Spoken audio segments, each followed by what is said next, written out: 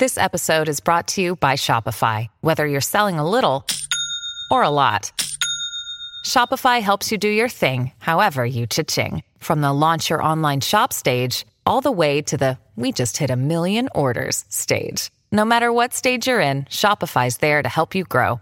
Sign up for a $1 per month trial period at shopify.com/special offer, all lowercase. That's shopify.com/special offer. At Evernorth Health Services, we believe costs shouldn't get in the way of life-changing care, and we're doing everything in our power to make it possible. Behavioral health solutions that also keep your projections at their best? It's possible. Pharmacy benefits that benefit your bottom line? It's possible. Complex specialty care that cares about your ROI? It's possible. Because we're already doing it. All while saving businesses billions. That's Wonder made possible. Learn more at evernorth.com/wonder. This is C-SPAN's Lectures in History podcast. This week, former Defense Secretary Donald Rumsfeld on the Bush Doctrine, Compassionate Conservatism, and the War on Terror. This class is from a course called The Conservative Intellectual Tradition in America, taught by Mallory Factor, International Politics and American Government Professor at the Citadel. Well, Mallory, thank you so much for your kind words, and thanks to the Citadel for the invitation and the hospitality and the wonderful tour that I had today. It's an impressive institution. General, it's good to see you again, having served on the Joint Staff when I was there and with distinction. It's a fine service to have this class on the conservative intellectual tradition in America. I'm delighted to participate in the program with so many friends and associates of mine over many decades. I turn 80 in a couple of months, and I'm told that if you multiply that by 3 and subtract it from 2012, it takes you right back to the beginning of the country, which suggests that I have lived 1/3 of the history of America. That suggests that I have probably also lived roughly 1/3 of the conservative intellectual tradition in America. Now that either means that we have a very young country or I am very old, or both. As Mallory said, I spent 4 years writing my memoir, and part of that time was taking a large 80-year-long archive and digitizing a good portion of it, and we established a website to support the book. And therefore, if you go into the book and read a paragraph, you can actually go to the endnote and pull up the entire memo that paragraph came out of. And I'm told it's probably the first political memoir of the information age. You know, back in the old days, we couldn't do all that. It just wasn't possible, and today it is. You've had some very fine talent conservatives here: Al Regnery, Michael Marone, Ed Meese, Dave Keene, Doug Feith, who I worked with closely, my old friend Art Laffer, and others. I wish I could have been here to hear their comments and their presentations. I think the unfortunate thing is that had this class been held not too many years ago, you would have had the benefit of hearing from some of the giants like Dr. Milton Friedman and Bill Buckley and other friends of mine who I worked with over the years. In fact, it was Milton Friedman who met with me in Chicago at a conference and we talked about the concept of the all-volunteer army in the 1960s. And he urged me, I was a young congressman, he urged me to put in legislation that would have our country move from a conscript system to an all-volunteer military. And there were very strong arguments against it. And people said, oh, that would be a mercenary military. And of course, what was happening in those days is we did have a draft system, and people were told they had to serve. But it was only a fraction of the people. Women did not have to serve. Teachers did not have to serve. Students did not have to serve. Conscientious objectors did not have to serve. And it was just a segment of the society that was told that they were going to be the ones to serve. And by the way, the government was going to pay them about 50, 60, 70% of what the civilian manpower market was. And Milton Friedman found that offensive. And I did, in fact, put in legislation and testified before the House and Senate Armed Services Committee on the legislation. And eventually, thanks to President Richard Nixon, it became law, and the United States shifted to a different system, which has really been a great benefit to our country. There's no question but that the armed forces today, the men and women, every single person's there because they want to be there. They raised their hands and said, "Send me," and God bless them for it. But it was that concept of Milton Friedman's that he pushed and pushed early on. Of course, the flip side of that is that I also was involved in something that was quite apart from a conservative tradition. Richard Nixon went up to Camp David back in 1970, I guess. And when he came back down, he had decided to impose wage price controls on America. And I remember George Shultz came to me and said, "Don, President Nixon and I want you to run the wage price controls for the United States of America." I said, "But George, I don't believe in them." And George said, "I know, Don, that's why we want you to do it, because it's such a bad idea." And sure enough, they were imposed, and what we did was try to manage them so they didn't distort our economy. So we would release a lot of the smaller companies. We had the larger companies report and tried to manage them so that we did not disrupt the market system. One day I got a call from my friend Milton Friedman. He said, "Don, you are doing a terrible job managing the wage price controls of the United States." I said, "You're wrong, Milton. I'm doing a spectacular job. We are letting people out, so we're not distorting the economy. And we have no permanent employees. Every person we hired was detailed over so that we could move them out. We didn't create a permanent bureaucracy." And Milton said, "I know that's what you're doing." But he said, "The problem is you are doing such a good job that people are going to get the wrong message and begin to believe that wage price controls actually work, which you and I know they don't." And that was the other side of the conservative tradition.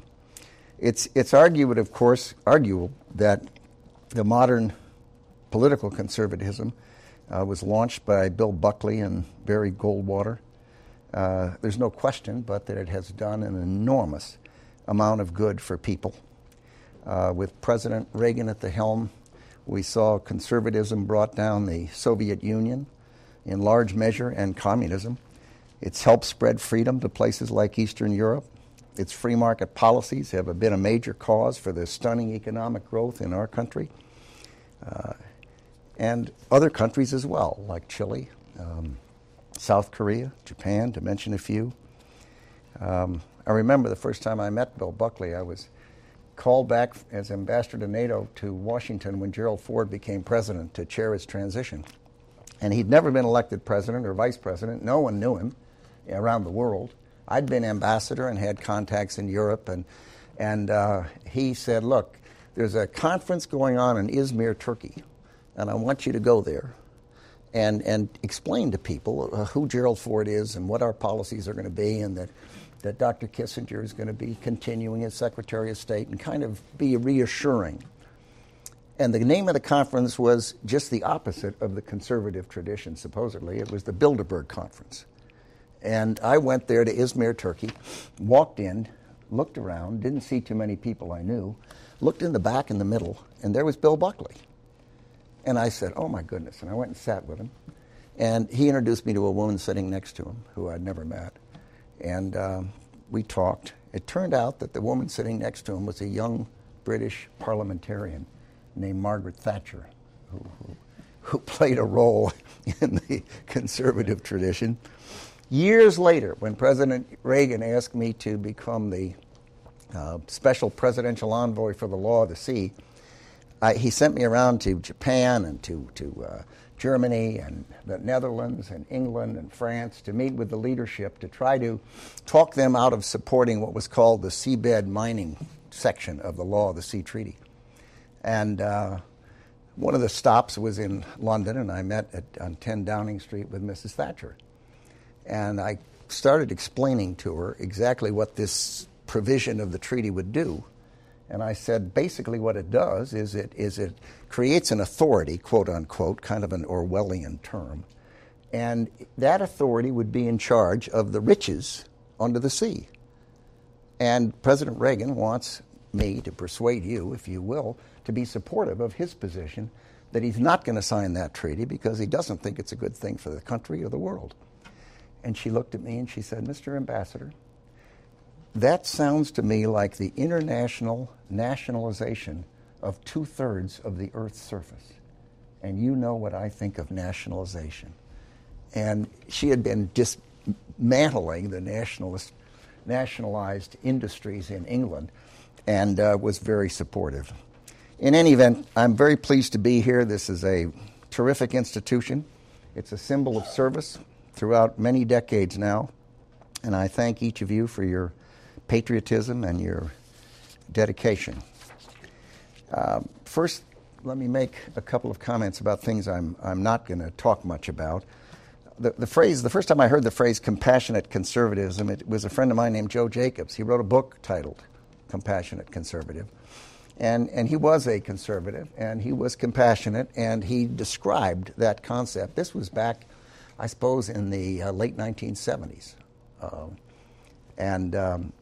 He was a businessman who cared about the country greatly. He kind of talked about softening the edges of traditional conservatism, the image that Republicans might be indifferent to the plight of the poor, that conservatives might not be understanding of minorities and the importance of equality under the law and equal opportunity. He was a thoughtful person, and I know that this topic's been discussed before, so I'll not belabor it. Neoconservatism, my friend Doug Feith spoke here on that, and I'm sure many of you heard him. He is a very thoughtful, knowledgeable person, and I read his remarks and found them most interesting and instructive. That period of the Reagan administration and the Ford administration, the Nixon administration, we had this pressure for détente with the Soviet Union. And it was a theory that there were ways to find accommodations with the Soviet Union. And Richard Nixon and actually Lyndon Johnson began, and then Richard Nixon and Gerald Ford continued with Secretary of State Kissinger as the leader of that movement. The theory was not unrealistic. It was that you ought to be able to find some areas of accommodation, and if you're steely-eyed and careful, you ought not to compromise on something that you shouldn't compromise on. But by the same token, you might reach out, and see if you can achieve a relaxation of tension, which the word détente suggests. The problem with it was that the Soviet Union at the time was increasing its capabilities and was on an uptrend.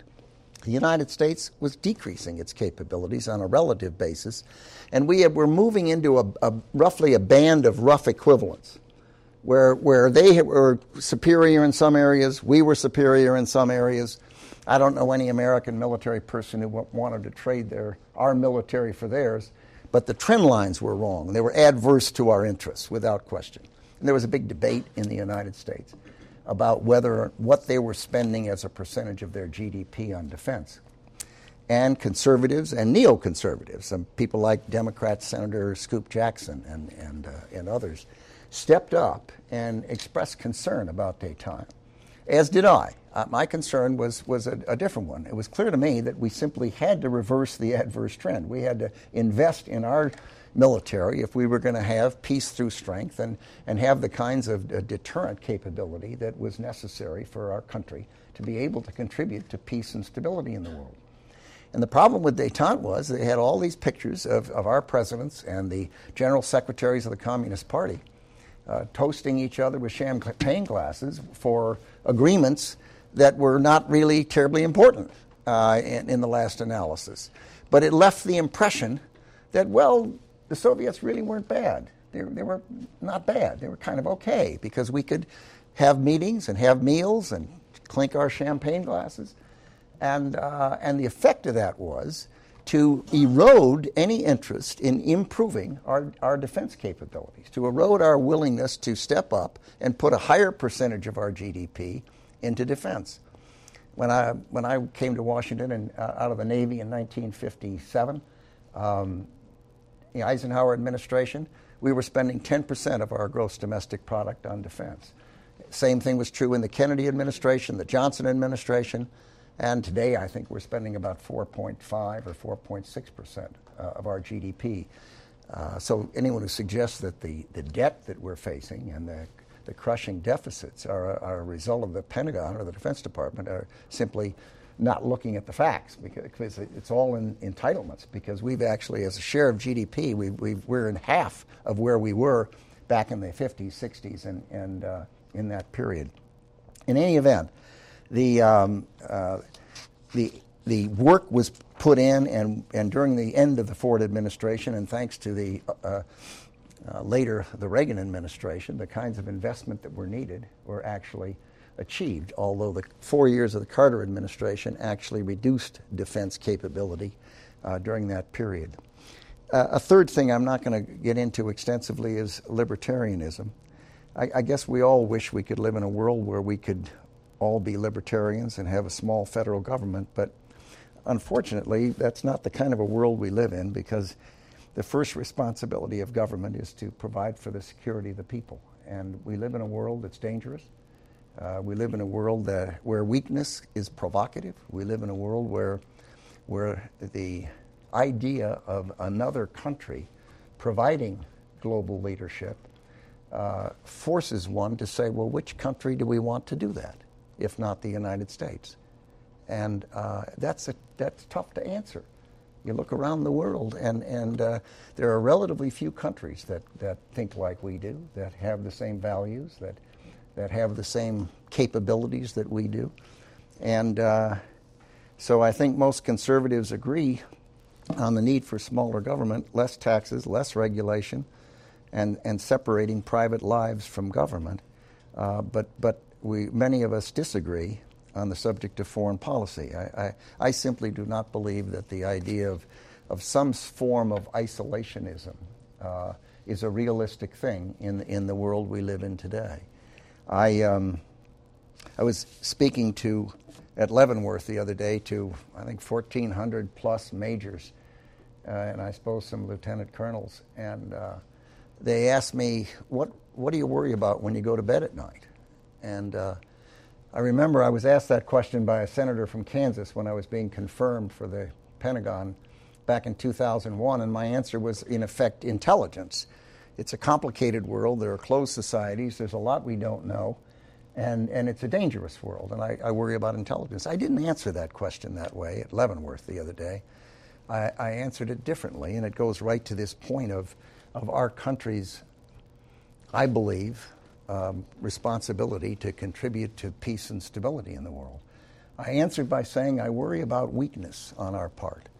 I worry about our withdrawal. I worry about our management of our economic affairs.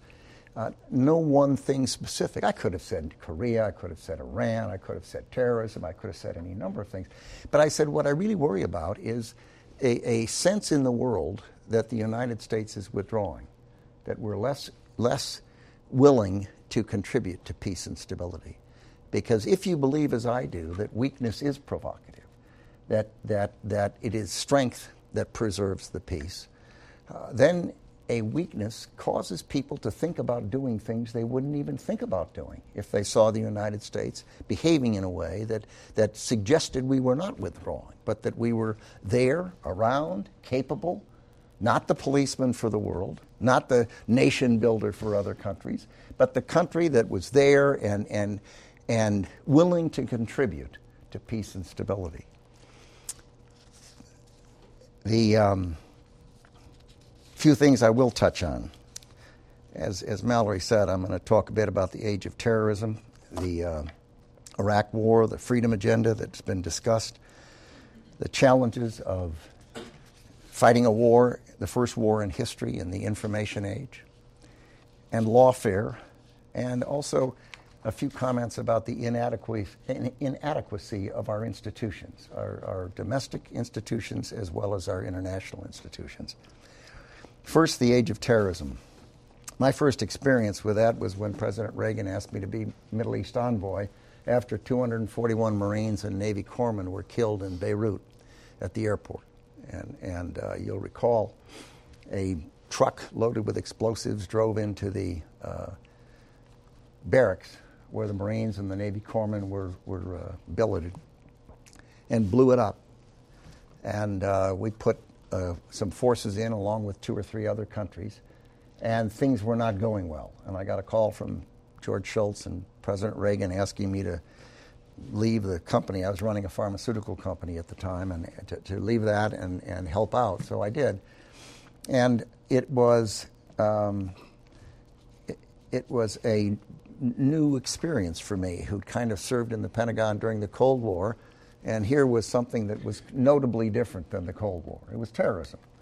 And I remember at that time, people were writing books and giving lectures about the end of history, if you remember that. The theory was that communism was kind of behind us, and I ended up speaking to the U.S. Army Association and talking about terrorism. And I said to them, look, as Lenin wrote, this is back in October of 1984, 17 years before September 11th, 2001. And I said, first, as Lenin wrote with characteristic terseness, the purpose of terrorism is to terrorize. It's not to kill people, it's to terrorize them. It's to alter their behavior. It's a technique. Terrorism is growing, I said, in the 30 days ending last week. This is 17 years before 2001. In the 30 days ending last week, it's estimated that there were 37 terrorist attacks by 13 different organizations against the property of citizens of 20 different countries. This is 1984. And I pointed out that terrorism is not the random work of isolated madmen. Rather, it's state-sponsored by nations using it as a central element of their foreign policy. I went on to say that terrorism works. My point was that a single attack by a small, weak element, not even a nation, maybe an entity of some kind, a network, a terrorist attack by a small, weak nation entity, by influencing public opinion and morale, can alter the behavior of great nations and force tribute from wealthy nations. Unchecked, state-sponsored terrorism is adversely changing the balance of power in our world. And I went on and I said that while security is important, terrorists can attack any time, any place, using any technique. And it is physically impossible to defend at every moment of the day or night against every conceivable technique. And that being the case, I went on to say that terrorism is a form of warfare, and it has to be treated as such. We can't think that we can defend against it. I watched what happened in Beirut. Truck goes into the barracks, kills 241. So the next day they put revetments around all the buildings, these concrete things around. So what did they do? Terrorists started lobbing rocket-propelled grenades over the revetments. So the next thing they did was the U.S. Embassy down on the Corniche in Beirut, they hung a wire mesh over it to bounce the rocket-propelled grenades off. Sounds logical. For every offense, there's a defense. For every defense, there's an offense. So what did they do? The next thing they did was they started hitting soft targets, people going to and from work. The point is there isn't any way to simply defend. That causes anyone with an ounce of sense to say, that means you must go on offense. The only way you can deal with that problem is not to treat it like a criminal act where once it happens, you're going to capture the person and then put him in jail or punish him or, more likely, indict him in absentia because you can't find him. He's gone. And in any event, that is the lessons I came away with back in 1984. The election took place in 2000. Shortly before that, Governor Bush came and spoke here at the Citadel.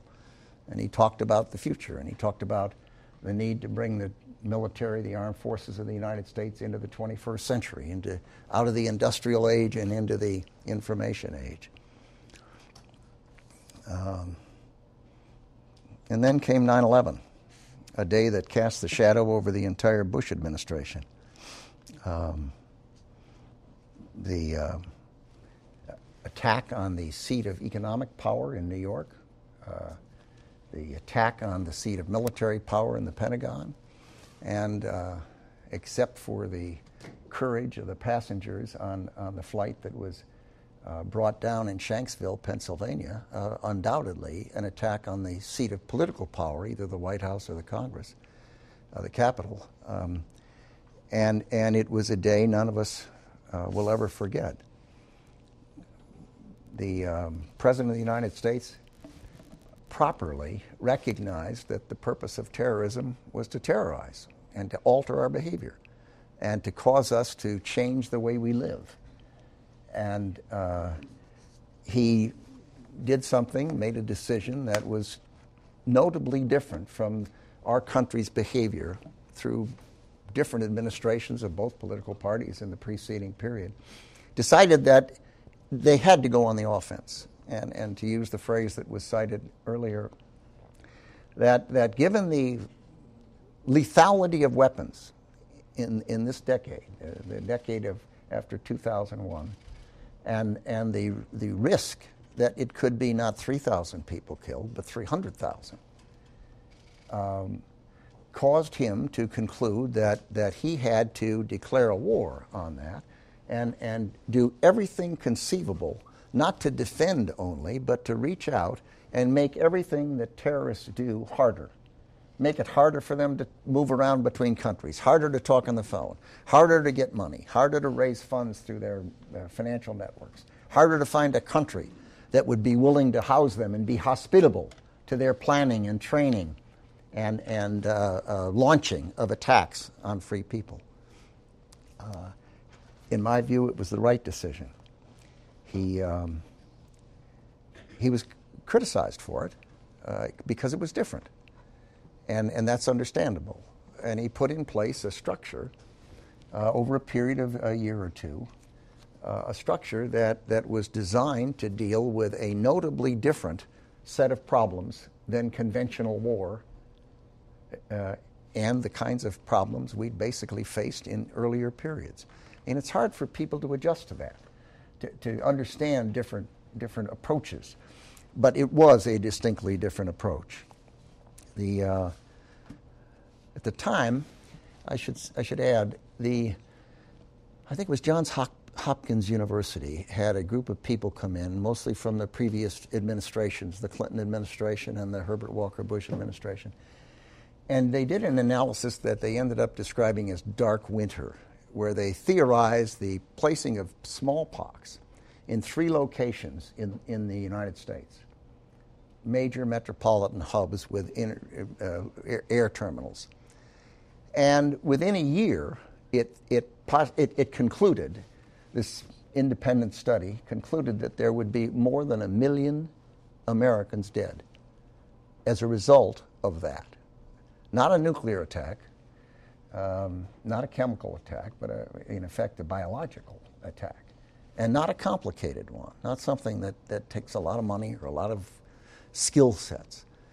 Imagine 1 million people. Imagine our country. If the goal of terrorism is to terrorize, to alter your behavior, imagine what the behavior pattern would have been in our country. There'd be martial law. You'd have people guarding their state boundaries to try to avoid. I mean, when I grew up, if you had smallpox or chickenpox or measles, they'd put a quarantine sign on your house. And you weren't allowed to go out. And no one was allowed to go in your house. This is back in the 1930s. Well, you can imagine the whole country doing that, petrified, because of the lack of protection against smallpox. And that was very much in the president's mind and in the people in government's minds, that danger, that 3,000 was a terrible, terrible event, but that 1 million, because of smallpox, and the relative ease of imposing that kind of lethality on our society by people, not armed countries, not major armies, navies, or air forces. And so the structure that the president put in place, mixture of things, the Patriot Act, military commissions, Guantanamo Bay, these were military commissions were old. They've been going on in our country since George Washington. There was nothing really new about that. But the armed forces of the United States had experience managing detention of prisoners of war, people who wore uniforms, carried their weapons openly, had a command structure. All they had to say was their name, rank, and serial number, and then they could not give you any additional information, nor could you get any additional information unless they decided they wanted to give it to you. That was what the armed forces was organized and trained and equipped to do. We were not organized, trained, or equipped to deal with the terrorists, nor in an environment where the lethality, as Dark Winter suggested, was as grave for our country. So everyone was dealing with a new circumstance, as was the president. The president made a decision to go after the terrorists in Afghanistan, and we put together a plan with the Central Intelligence Agency where with a very small number of U.S. military forces and a very small number of CIA people and a lot of assistance, supplies going to the Northern Alliance and some militias in the South, were able to defeat the Taliban government of Afghanistan in a matter of weeks. They'd had a civil war. Here's a country that's landlocked, poor, large illiteracy, had a drought, had 10 or 12 years of Soviet occupation, every conceivable problem you can imagine. Had a civil war going on for years with the Northern Alliance trying to fight against the Taliban. And in a matter of weeks, a handful of special forces people, supplies, and massive air power from the United States were able to achieve the defeat of the Taliban and chasing the Al-Qaeda out of the country. It was a country that was run by the Taliban, which was, I think, recognized by only 3 nations in the world as a legitimate government. They were using their soccer fields to cut off people's heads instead of play soccer. The women weren't allowed out on the street without a male member of their family. They weren't allowed to see doctors because they weren't allowed to go to school or become doctors, and they couldn't go to a male doctor. It was a terrible situation in the country, and I remember shortly after we went into Afghanistan, and I had to go around to the neighboring countries and try to find support for our basing and overflight rights and various types of assistance. I went to Oman, and there's a sultan named Qaboos in Oman, and he was at the time not in the capital. He was out in a tent meeting with his constituents, and it must have been 140 degrees in the tent. He sat there just as cool as he could be, and we were perspiring through 3 layers of clothes. And he looked at me and he said something to the effect, he was British trained, spoke English perfectly, and he said something to the effect that 9/11 may very well be a blessing in disguise, as terrible as it was. And I said, in what sense? He said, well, it may just be the wake-up call for your country and the world that we will take actions and work together in a way that will prevent not 3,000, but 300,000 or 3 million dead because of the use of more powerful and more lethal weapons. the concept of anticipatory self-defense was mentioned, or preemption. We've always, as we know, have respected other people's borders and have every country had the right to do what it needed to do within its own country, but so did the other countries, the neighboring countries. With the advent of these lethal weapons of mass destruction, the idea of waiting until you're attacked to defend yourself is one thing if someone's going to come across your border with conventional force. It's quite another thing if you're going to be attacked with the weapons of that lethality. And you don't have the option, really, to wait until you're attacked, as had been previously the case when the worry was a ground forces or a bomb or a conventional weapon of some kind. That caused the president to fashion what became known as a Bush doctrine, in part, of anticipatory self-defense. The realization, I should say, that in fact, if you wait, it's too late, and that is a hard thing, particularly given the unevenness of intelligence and the difficulty of the intelligence gatherer's task. Another problem that came up was the problem of language, and words matter. If you think about it, the war on terror is a phrase. It's, in my view, and I told the president this, not perfect. First of all, if you say war, it sounds like you are going to win this with bullets, and that it's conventional, and that it's the problem for the Department of Defense, when in fact it is something quite different, and it's not going to be won with bullets. It's much more like the Cold War. It's much more a battle of ideology and a competition of ideas, and it's going to take all elements of national power. And therefore, I argued that war on terror might mislead people, in a sense, and might cause people to expect things that aren't realistic. And I struggled with trying to come up with a better alternative, and I failed. I thought about a struggle against violent extremists and different ways of trying to do it, and the president stuck with war on terror, and that's what it's still called largely today. The other problem is the unwillingness to identify the enemy. If you think about it, in the Cold War, communism was identified. We pinned the tail on the donkey. We talked about it. We said what it did, how it didn't work, how command economies were inefficient, how unfree political systems were not the kind of systems that unleashed human energy and creativity. And over time, communism was largely left, as I guess President Reagan said, in the ash bins of history, and a little bit left in Cuba, a little bit left in North Korea, but not much else. I worried that we weren't pinning the tail on the donkey. We weren't calling it what it really is, and it is an element of the Muslim faith of zealots and fanatics and extremists and Islamists, and that is what it is. And we were scared to death in the administration. Someone asked me one day, "What kind of a grade do you give the Bush administration on the use of words and language?" I said, "Well, I'm an easy grader. I'd give them a D." I said, "Give us a D," I meant. But why? Well, everyone was very nervous about being seen as anti-religion. And that's understandable, because nobody is anti-religion. And an enormous fraction of the people on the face of the earth are Muslims.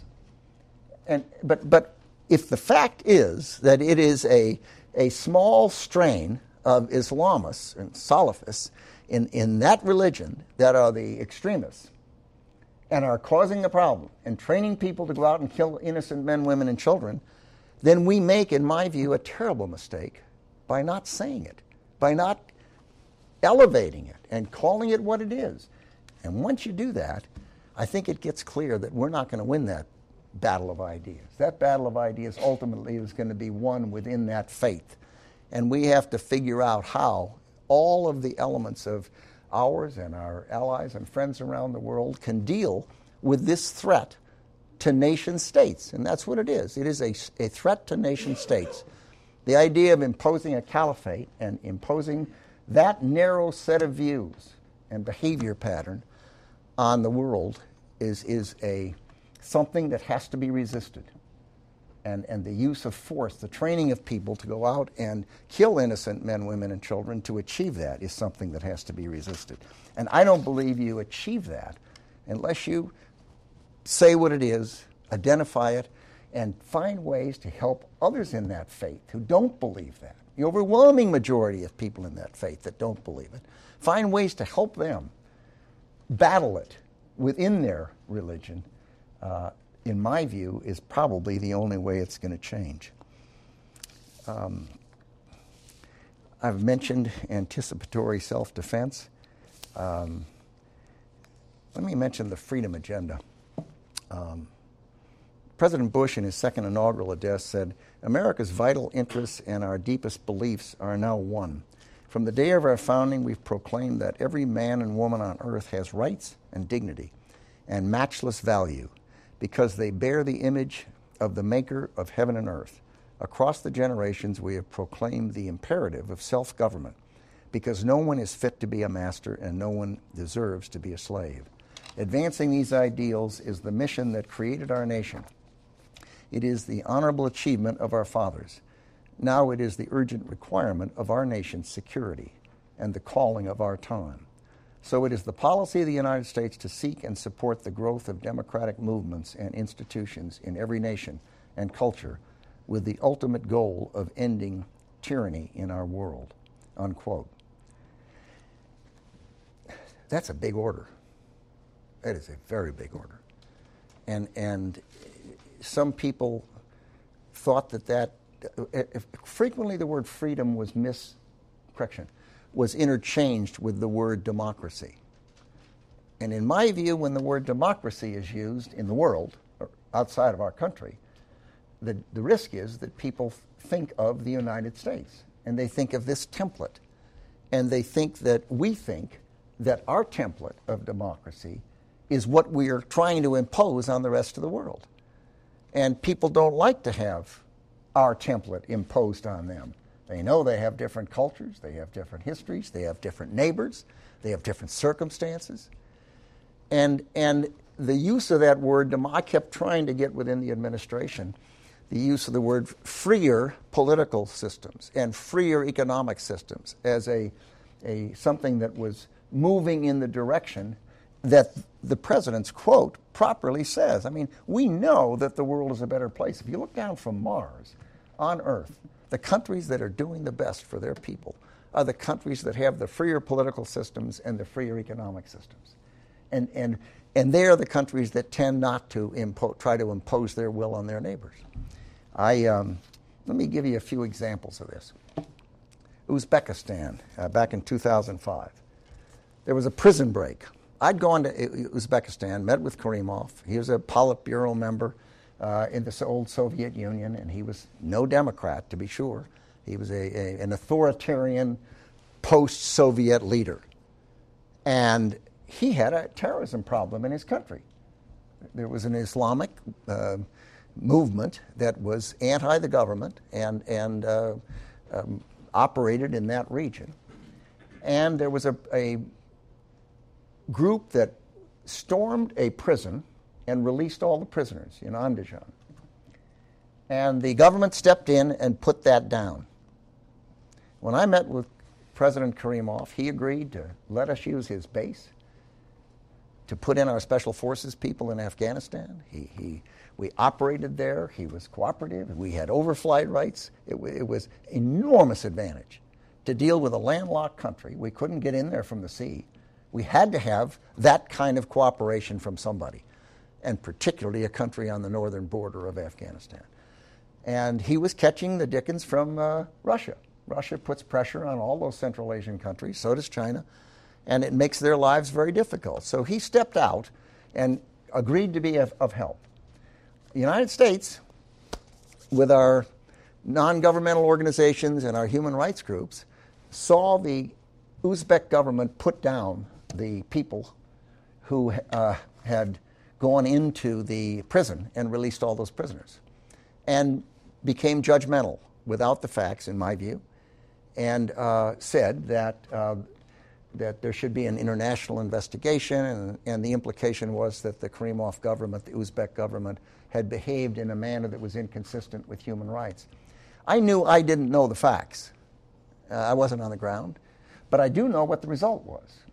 The result was that the president of Uzbekistan, Mr. Karimov, threw us off the base. He said, "Oh, we know who our friends are," and he went back to Putin. Now, why do I make that point? I make the point because if this is good, how we are, that's the theory. Our judgment is, if we're like us is good, and this is bad, unlike us. My theory is, if someone is on the spectrum, and they may be over in the bad side, not the good side, but they're coming the right way. They're moving in the right direction. They're improving human rights. They're moving towards freer political or freer economic systems or both. That's a good thing, and we ought to encourage that. Instead, we stuck a stick in his eye, and he went right back the other way. So we disadvantaged the United States from a security standpoint. And by the same token, we disadvantaged the United States and the people of Uzbekistan by sending him back and not keeping the forward motion with respect to human rights and freer political and freer economic systems. So it's a matter of how you look at it. Now, the reason I come to that conclusion, and it's not the way people mostly look at things in the world, the reason I do is because if we're good, we weren't good. Think of our country. Think of what we went through. We had slaves into the 1800s. Women didn't vote into the 1900s. We had a civil war. We killed hundreds of thousands of human beings. A terrible, terrible civil war. We didn't arrive this way. We're still evolving. And those countries are evolving. And they don't go from a dictatorial system to a free system in 5 minutes. It's a tough journey. It's a very tough journey. It was a tough journey for this country. And we've made enormous progress. We did the same thing with Pakistan. Musharraf stepped up, supported us, and the war on terror. He was very effective in scooping up terrorists in the cities of Pakistan. Not any good much at all in the federally administered tribal area. He sent his people in, got a couple hundred people killed in his army, trying to get in there. They've never controlled that part of the thing. The border between Pakistan and Afghanistan is wide open. And our State Department decided that it's important for Musharraf to go to work in civilian clothes instead of in his army uniform. Because, our president goes to work in civilian clothes. Why shouldn't everyone else? And so they pointed a finger, told him he should get out of the army. He did, and he got thrown out of the country. And the civilian government that came in is weaker, less helpful, and we run the risk of a failed state in Pakistan with nuclear weapons. So it seems to me we have to use judgment and balance and not expect perfection and not expect other countries to be like we are, because we weren't like we are over much of our history. It is just a fact. So I look to see which direction a country is moving and hope that they're moving in a good direction. A war in the information age. Afghanistan was the first war in Iraq that were waged in the 21st century, the information age. Enormous contrast from World War II or Korea. Blackberries, iPhones, YouTubes, all bearing images instantaneously around the world. Think of it. It changes everything. And people are amazing human beings. We adjust and we accommodate and we learn to absorb things. And I grew up where there was no television, and suddenly there was television, and it changed things. But people adjusted to it, and now we have all of these other things. 24-hour news. We still have a government that's basically an 8-hour-a-day government, 5 days a week. And we haven't adjusted to the information age. And at any given moment of the day or night, something's going on in the world that makes a difference to the United States of America. I'll give you one example. There was a report that a Koran had been flushed down a toilet at Guantanamo Bay. And there were riots in 3 countries, and people were killed, dead, gone. Now, a lie can race around the world in 30 seconds. And while the truth, as I think Mark Twain said, the truth is still pulling its boots on. And what do you have to do? You have to find out, did that happen? We can't lie. Terrorists can lie. They have media committees, terrorists do. They sit down and plan media things so that they can have events that advantage them in the world by using the free press and the media. We can't do that, and we don't. But what happened? Well, people died. And weeks later, Newsweek magazine, that had carried the report that the Koran had been flushed down the toilet at Guantanamo, found out the truth, and the truth was it hadn't. It had not happened. It did not exist.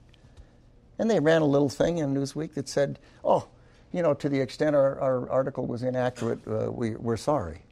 Well, sorry, they're dead. I mean, the basic lead in the news business is if it bleeds, it leads. And General Casey, he tried to get some positive news stories in Iraq, and the papers weren't carrying positive stories. Where they were putting generators in hospitals and generators in schools, and the stock market was open, and they had a lot of free press. And so he said, my gosh, there ought to be some stories. So he hired some people to write accurate stories, not lies, accurate stories, got them in the press. Once it was found out in the United States that was going on, the Congress went crazy. He shouldn't be doing that. That's a violation of freedom of the speech. And bango, it stopped. We could no longer put accurate stories in. I bet if I asked the people in the United States of America to do a poll, how many people were waterboarded at Guantanamo, the answer would be, some people would say, probably 100, 200. Others would say 10, 15. Others might say, I think I read 3, might have been. The answer is none, 0. Not a single human being was waterboarded by the U.S. Armed Forces in Guantanamo, or anywhere else to my knowledge, for the purposes of interrogation. The CIA did waterboard 3 people. But think of how that's all been conflated, and think of what the general opinion in the America is about waterboarding and about the at Guantanamo Bay, which is, in my view, one of the truly impressive prison systems in the world. Zawahiri once said, quote, more than half of this battle is taking place in the battlefield of the media. We are in the media battle in a race for the hearts and minds of Muslims. Lawfare, briefly. What is it? What's happening is that increasingly lawyers and prosecutors are using the concept of universal jurisdiction to file lawsuits against U.S. government officials and military personnel. They're putting American officials and intelligence officials at risk of legal action in an attempt to intimidate them and their families to alter the behavior of theirs and of our countries. It is, in effect, an attempt to criminalize policy differences. It's a trend that threatens to subordinate the American people, their elected leaders' actions, as well as the U.S. military, to foreign courts and rogue prosecutors. This is a sizable threat to American sovereignty. I'll give you one example. I was at a NATO meeting in Brussels, and I read in the paper that the Belgian legislature's parliament had passed a law that allowed anyone in the U.S. military to be prosecuted in foreign courts.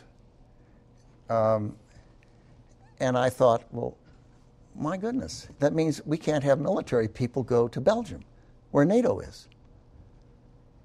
If any rogue prosecutor can decide he wants to enhance his public image, he can file a lawsuit, which he did against General Franks, as I recall. So I called in the defense minister of Belgium, and not being a diplomat, I was not very diplomatic. And I explained that NATO didn't have to be in Belgium, and that we didn't have to be in Belgium. And within a matter of weeks, the legislation was defeated, nullified, withdrawn, and it stopped. But it happens all over the world. And my view is it's a danger, particularly not just for us, but for the world. Think of the contribution our military made in the tsunami in Indonesia years back. Think of what we did with the earthquakes that took place in Pakistan. Our people went in and did a superb job, humanitarian job. Anytime the UN or the OAS or any international organization has to deal with the humanitarian crisis, they come to the Department of Defense, the United States of America, and they want help, and we give it.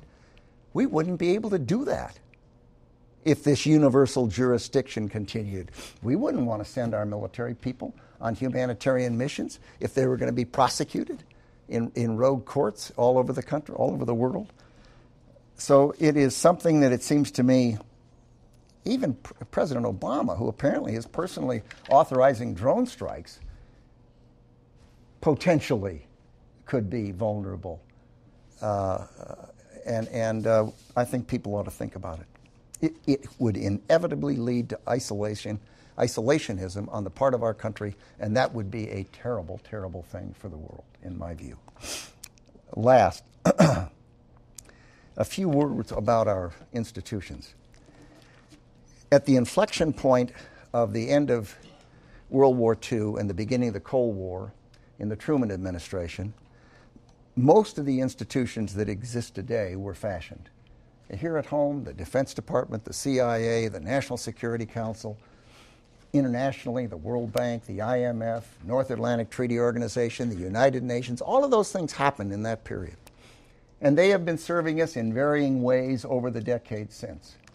We reached the inflection point at the end of the Cold War and the beginning of the information age in the 21st century some time back, and we have not stepped up to adjust those institutions to fit the 21st century, and we need to.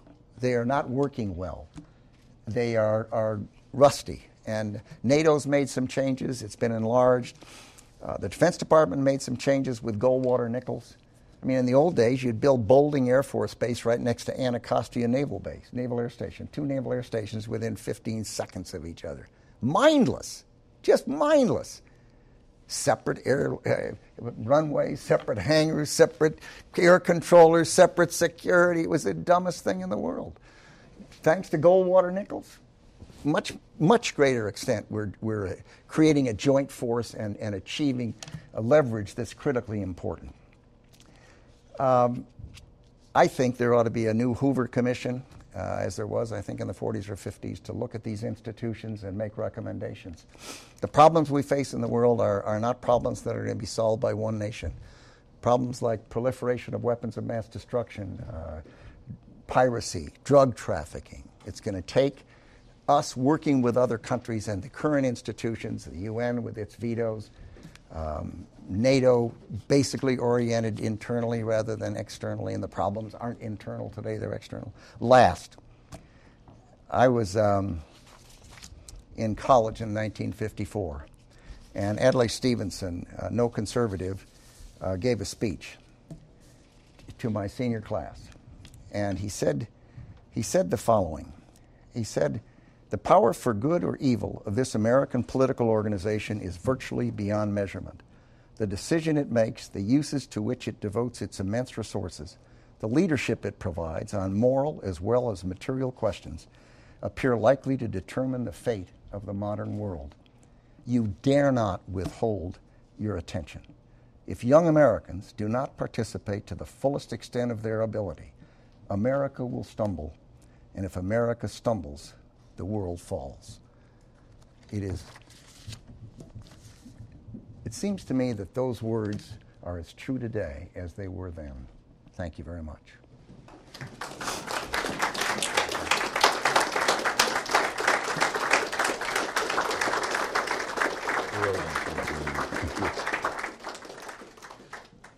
We'll be right back with a discussion and some questions and answers. This is Conservative Intellectual Tradition in America here at the Citadel in Charleston, South Carolina. We're here at the Citadel in Charleston, South Carolina. We're back with Secretary Don Rumsfeld, and we're talking about the Bush Doctrine and the War on Terror. I'd like to start out by asking him, in what sense should the global military conflict with radical Islam be seen as a recapitulation of the Cold War?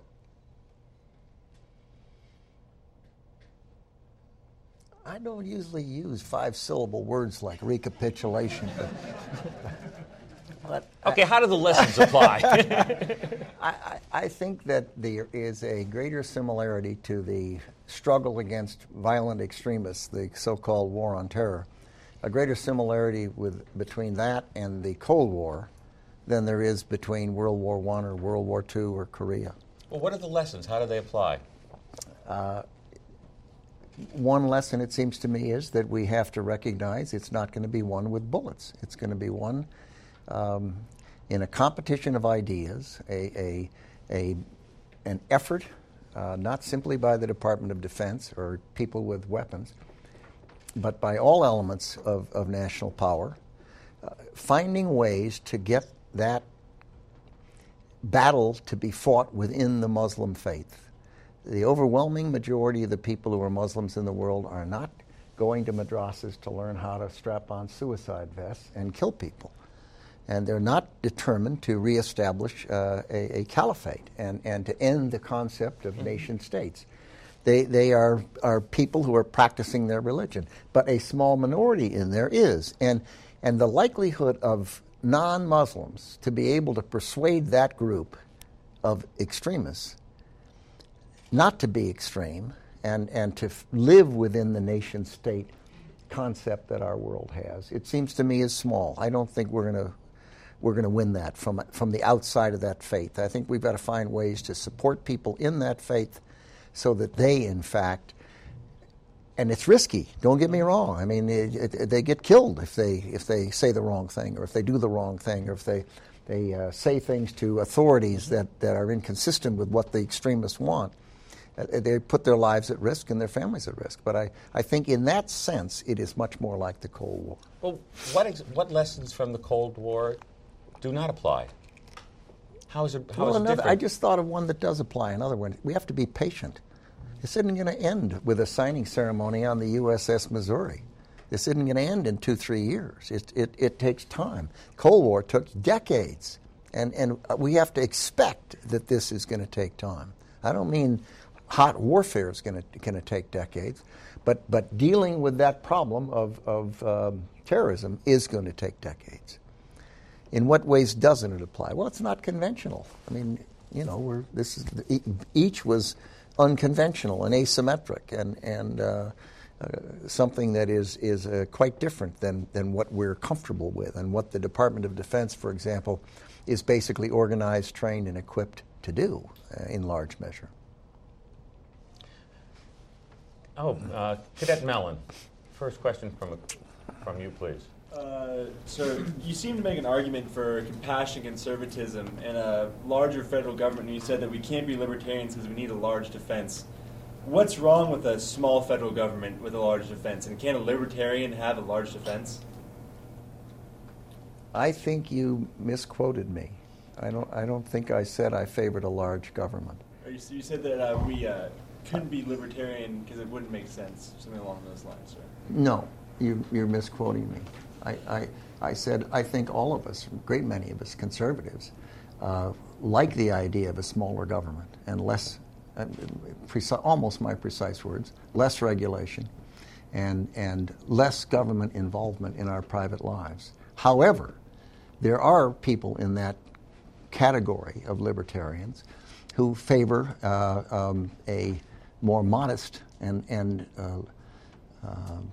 smaller defense capability and a more isolationist approach for the United States. And my point was, I don't believe we can afford to be isolationist in this world. I think it would be a more dangerous world if the United States were less involved and contributing less to the peace and stability and had a weaker deterrent and less ability to dissuade people from engaging in the kinds of adventures that they would avoid were the United States seen as capable, engaged, and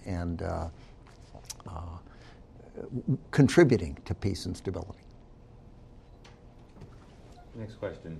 Mr. Faust. Earlier when you were speaking, you mentioned that it's a... Well, this is not fair. He's got computers. He's sitting there reading. I can see it, Mr. Secretary. There's cartoons on it. Exactly. That's a relief. Okay. mentioned that you said that it's a battle of ideas, referring to the War on Terror and similarities to the Soviet Union. But if that's the case, then shouldn't we be worried less about going to war and preemptive strikes and those measures, and working more on soft power and focusing inward on America itself? So that way we'll be a country that people want to look up to and want to be like, because we're suffering from a lot of, I'd say, maladies right now that make other countries say, well, that doesn't seem to be working. Well, you use more or less. I would recast and respond this way. Diplomacy and military power go hand in hand. Not the military power necessarily to be used, but to exist. And you can have a country without any military capability do all the diplomacy it wants, and not many people are going to listen. And it seems to me that we have to recognize that soft power alone is not impressive, and certainly military power alone without diplomacy is mindless. You need to use the two together. And I don't mean use the military power, but have the military capability for your diplomacy to be persuasive.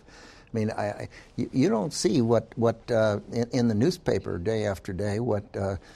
I'm not going to mention any countries, but I could list probably 50, 60, 70, 80 countries what they think. Why? Because it's not relevant to us or to the world. It doesn't affect the world. What affects the world are countries that are factors, that are political and economic and militarily capable. The task is to have those two in close connection and effective. And I think it would be a misunderstanding to assume that diplomacy alone can accomplish a great deal. I'll give you an example right now. I mean, it would not take a genius to have a status of forces agreement in Iraq. We don't have one. Diplomacy didn't get us one. We can't have our forces in a country without a status of forces agreement of some kind in any continuing basis. Now, I'm one who does not believe that this country has the ability to go around and nation build.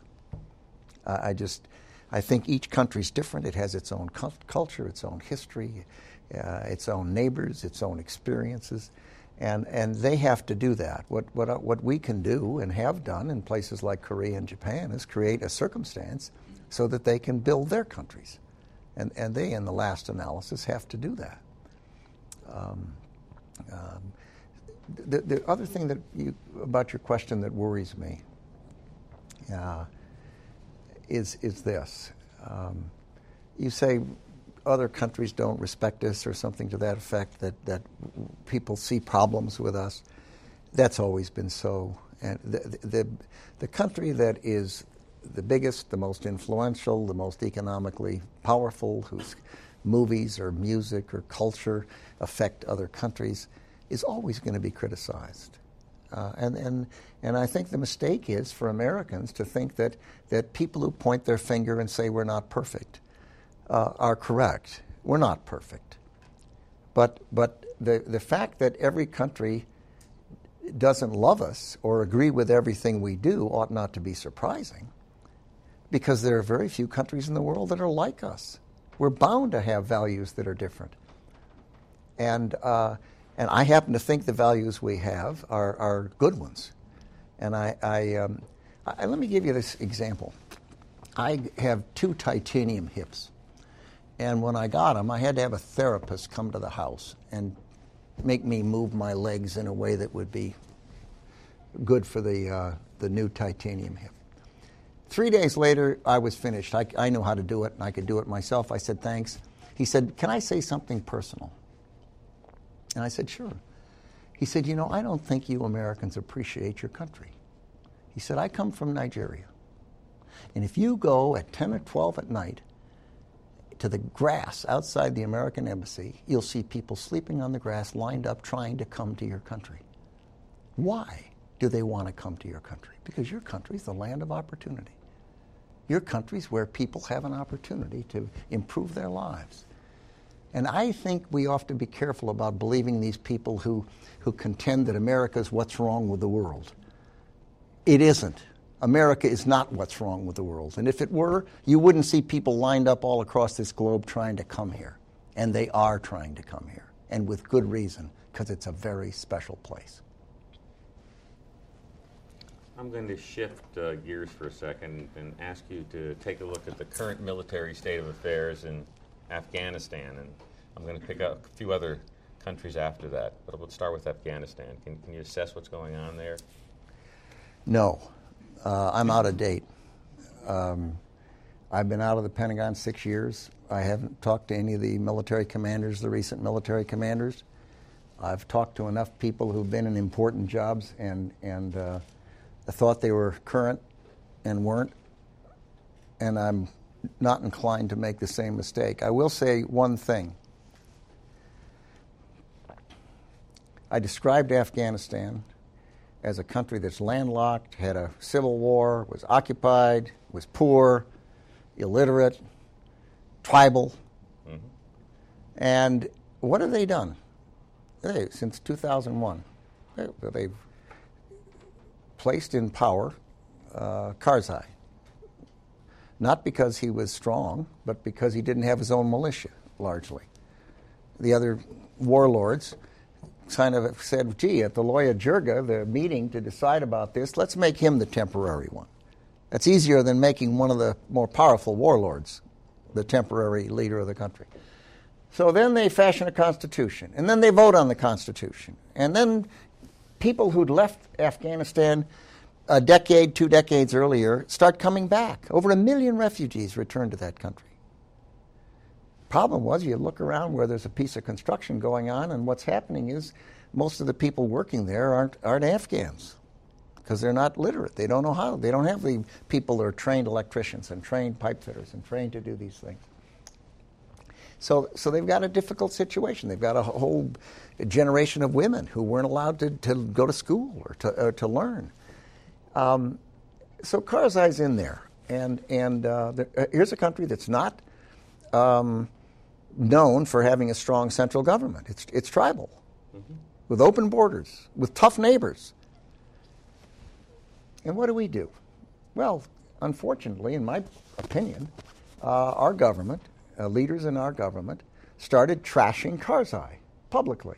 Now, is he perfect? No. Are we perfect? No.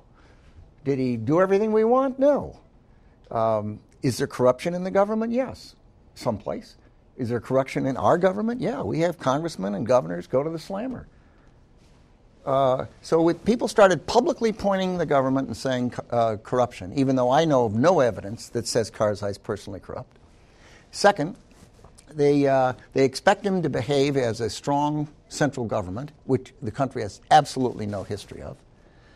They publicly criticize him and weaken him. Now, think of yourself as a politician. If some outsider is pointing his finger at you and criticizing you, as Mr. Holbrooke did, Ambassador Eikenberry did, mm-hmm. Vice President Biden did, all publicly criticized Karzai. Our Congress started doing it. What do? You defend yourself. That's what Karzai's doing. So we start saying things back.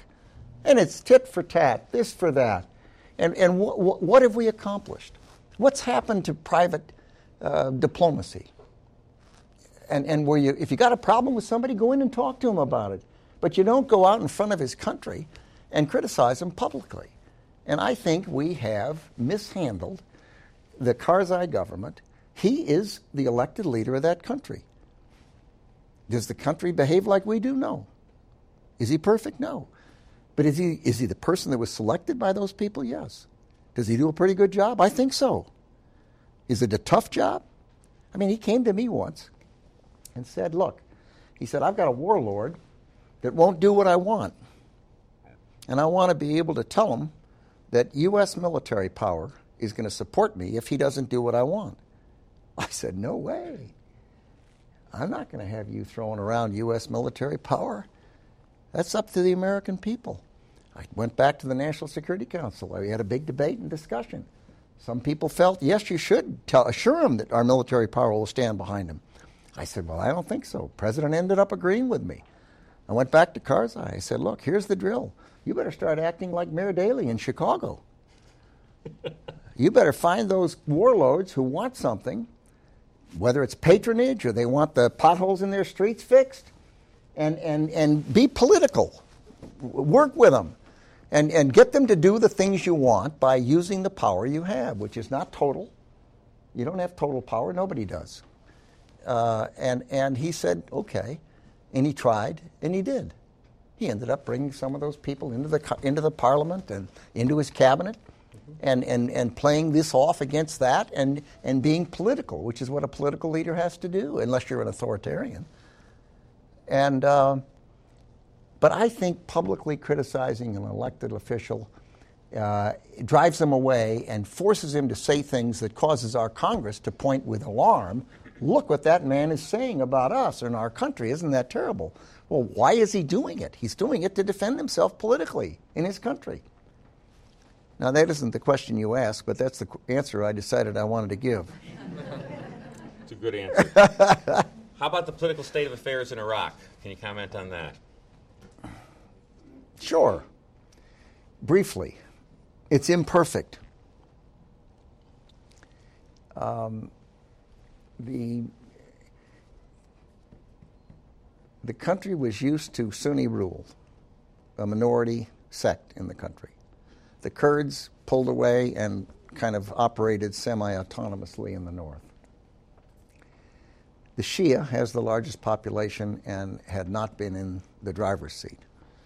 Once you had an Iraqi constitution drafted, once you had an election under that constitution, majority rule, the Shias took over.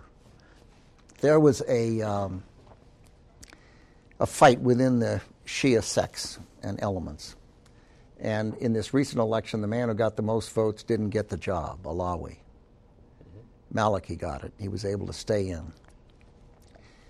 He has a very tough job, just as Karzai has a very tough job.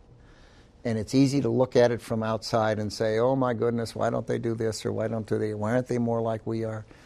I have no idea how I would behave if I were in Maliki's shoes, but he has a big problem assuring the Sunni element in the country and the Kurds that it's in their interest to stay as part of that government and not break off and divide that country into pieces.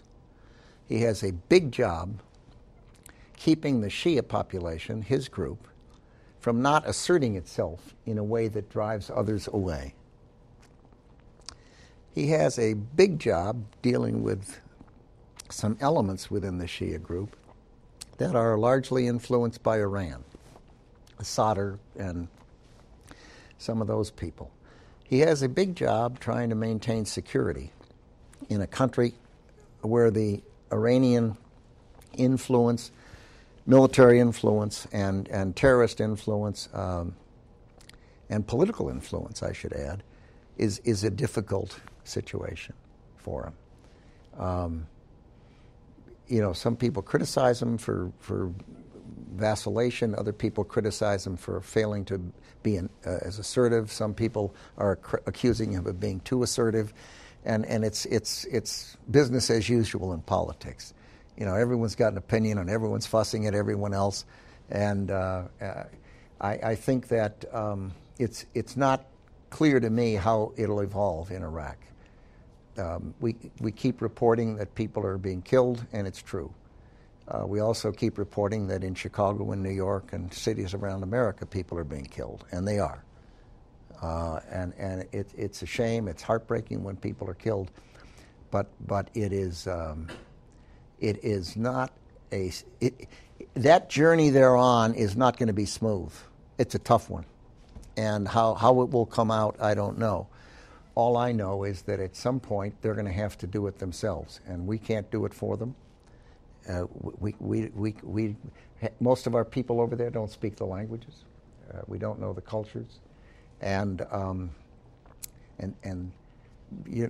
I used to say it's kind of like helping a child learn to ride a bike. You run behind them, holding the seat, and then you go to 3 fingers, and then you go to 2 fingers, and then you go to 1 finger, and if you let go, they might fall, and they might. And if you don't let go, you're going to have a 40-year-old that can't ride a bike. And you can't ride it for them.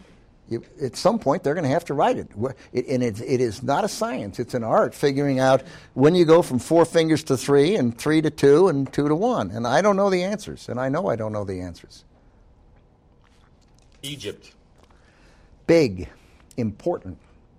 The poorly handled by my standard. It's the, well, I don't know what it is, 60 million people or something. It's kind of the big anchor in the Arab world. It's the fountain of education for Arabs all over that part of the world. With Nasser gone and Sadat in, they fashioned an arrangement with Israel. And Sadat had the courage to go to Israel and sign that, and he ended up getting killed by the Muslim Brotherhood eventually. The Mubarak came in, Air Force pilot.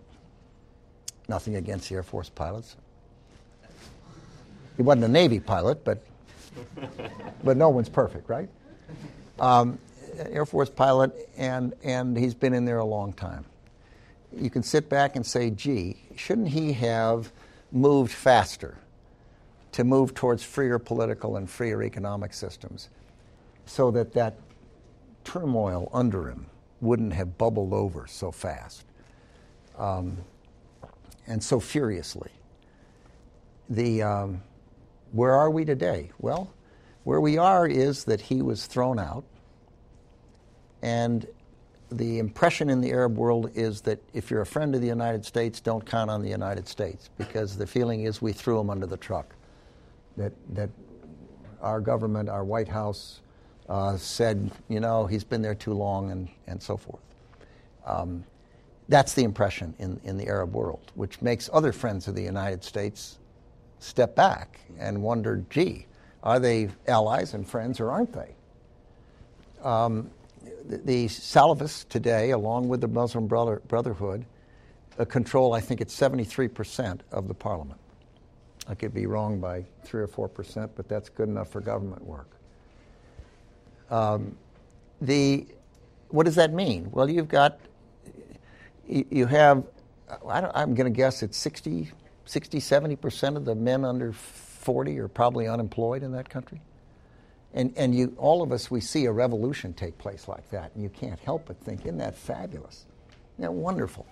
These people who have been denied, they don't have the kind of free political system and free economic systems where they're going to have jobs and opportunities and the ability to do things. And then you look at what's happened and who's in charge. It wasn't a bunch of young people looking for jobs. You've got 73% are on the extreme side in the parliament. What's the single most valuable thing right now I will submit is the U.S. military-to-military relationship with the Egyptian military. Now, that is not what you're going to read in the newspaper. But I would submit that decades-long interaction between our professional military, civilian-controlled, talented, capable. When I was at Nasser's funeral. Isn't that amazing? I was there with Robert Murphy, the diplomat among warriors, and John McCloy. And we walked in, we landed, and there were Soviet airplanes all at the airport. There were Soviet tanks and Soviet soldiers all over that country. This is 1970, plus or minus something. We went in and met with Sadat, who was the acting president. He was the vice president. And the briefing paper said he was a lightweight, that Nasser didn't like to have strong vice presidents around him. This fellow won't last 15 minutes. Sometimes I overstate for emphasis. That's probably not exactly what the briefing paper said, but something like that. We went in and met with him, and we came away enormously impressed that here was a man of parts, of substance, and guts. And he looked at us right in the eye and he said, look, I have no problem with the United States of America at all, except Israel. And within a year or two, all the Soviet tanks and airplanes and artillery pieces and soldiers were gone. Gutsy move. You know, we look at the revolution and we think, isn't that terrific? And then it starts sorting out and you see it's not so terrific. Why is that? Well, the reason is you've got a whole bunch of people that are illiterate. You've got a whole bunch of people that are unemployed. And the way I look at it is if you got 3 or 4 people coming down the elevator at night, they walk out in the street, 3 of them don't know what they want to do, and 1 of them wants to go to the movie. They go to the movie. And by golly, in Egypt right now, the ones who know what they want to do is the Muslim Brotherhood and the Salafists. And they may only represent 10%, but by golly, they got 73% in the parliament. Why? Because they're tough, they're brutal, they know what they want, and the others are disorganized, haven't planned, aren't funded. So when you see what's sweeping across that part of the world, you go into Morocco today, and you'll see a lot of headscarves. You see probably, compared to 5-10 years ago, enormous change towards that approach in their country. You look at Libya, it's unclear where that's going to be. You look at Tunisia, it's unclear where that's going to be. And the problem is, as these turmoil takes place, the people who are best organized and know what they want are the people that probably are the least likely to move those countries towards free political and free economic systems. And Egypt is important, and the Gulf are important. They're vastly more important than any other pieces of it. You mentioned Libya and you mentioned Tunisia, but you didn't mention Syria. Could you comment on Syria? Well, it's of a kind. I mean, here you've got the country that works closest with Iran, that contributes the most to terrorism acts against the United States and against the free countries, that is causing the most difficulty in Lebanon, that a country that would be vastly better off if Assad, and he's a member of the Alawite sect, very much a minority sect in the country. If he weren't there, one could readily say the world would be a better place if Assad weren't there. But you can't say that because you don't know what you're getting. What are you replacing him with?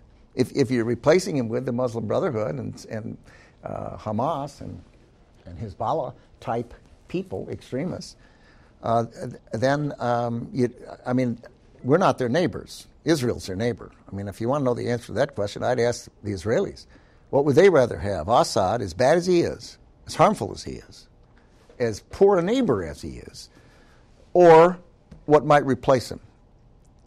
And I don't know the answer to that. But it's hard for me to say that the world would not be a better place with Assad gone, because he and his father have contributed to a lot of American deaths and a lot of terrorist acts around the world.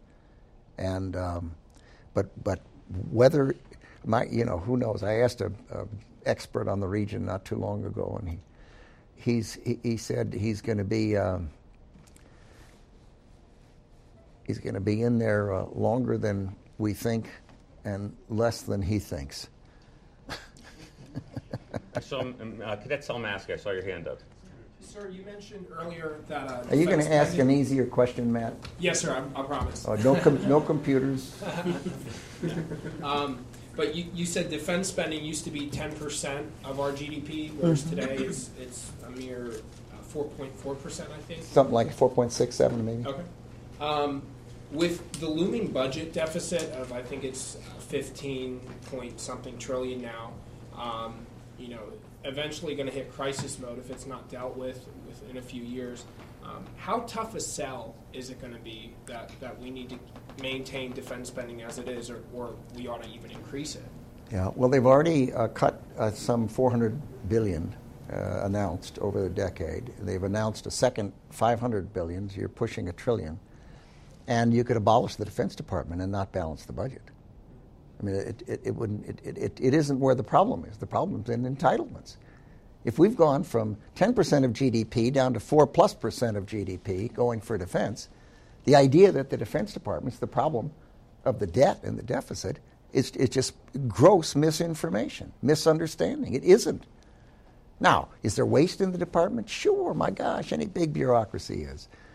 I mean, if you want to do something in the Department of Defense, I don't know what we've got in there now, but somewhere between 800 and 900,000 civilian employees, I'm guessing. We have 10,000 lawyers in the Department of Defense. Where's the gasp? 10,000 lawyers in the. It's amazing. It's kind of like Gulliver. Probably most of you people never heard of Gulliver, but Gulliver was a great big guy, and the Lilliputians were very little people, and they put little bitty threads over Gulliver, and no one thread bothered him, but in the aggregate, he couldn't get up. Imagine 10,000 lawyers. But with the civilian employees, a lot of wonderful employees, don't get me wrong. But if you want something done in the Department of Defense, you go to a military person. Why? Because you can bring him in and send him away when the job's done. You can bring him in, and if he doesn't do a good job, get somebody else. The alternative is go to a contractor. Sign a contract, bring him in. Contract ends, he goes out. You can't do that with civilian employees. They're there forever. You can't hire them fast. You can't fire them fast. You can't move them around. Civilian managers have 4, 5, 6, 7 different personnel systems they have to manage in one department. It is the unions have control of the civilian population in that department to the point where people, if they want something done, go to a military person or go to a contractor. Now, is that waste? You bet. There's waste in there. How much? I don't know. Is there other waste? Of course.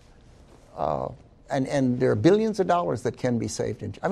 My recollection is there's something like, just while I was there were about $12 billion in congressional add-ons that were put in that we didn't want for things that had nothing to do with the Department of Defense. When I was there, I decided to rebalance our forces. And we still had Air Force capability in Iceland. Now, they were there to track the Russian bombers. What were they called? Bear bombers? Bears. And we were spending $233 million a year in Iceland to have our, this is 2001, 2, 3 in there, to have our aircraft working with NATO to keep track of Soviet bombers. The Soviet Union had been gone for a decade. And they were still there. It took me 3 or 4 years to get it done. Resistance from NATO, resistance from the State Department, resistance from Iceland. We wasted $1 billion while I was trying to get them out of Iceland. No, everyone agrees that you need change, and nobody wants to change. I mean, I canceled the Crusader artillery piece, and the outcry was unbelievable on Capitol Hill, in the artillery, in the Army. Can you imagine at the beginning of the War on Terror any worse name for a weapon system than Crusader? It took 2 of our largest cargo airplanes to move the dadburn thing anywhere with its ammunition and its crew. Today, you ask, I don't know a single, even an artillery person. We put the money, most of the money, into precision weapons. But I don't know even today an artillery person who doesn't agree that I did the right thing.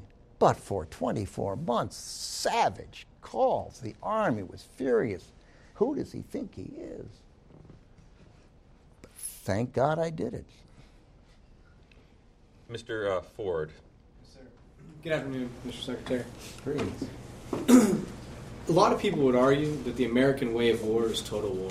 We found great success with it from the War of 1812 to World War II, and I think that we defeated the Soviet Union because we were prepared for total war. Mm-hmm. On the other hand, we've saw a lot of problems. We've had a lot of struggles with limited war. Was there a concern within the administration after 9/11 that we were unable or unwilling to take part in total war in order to defeat our enemy?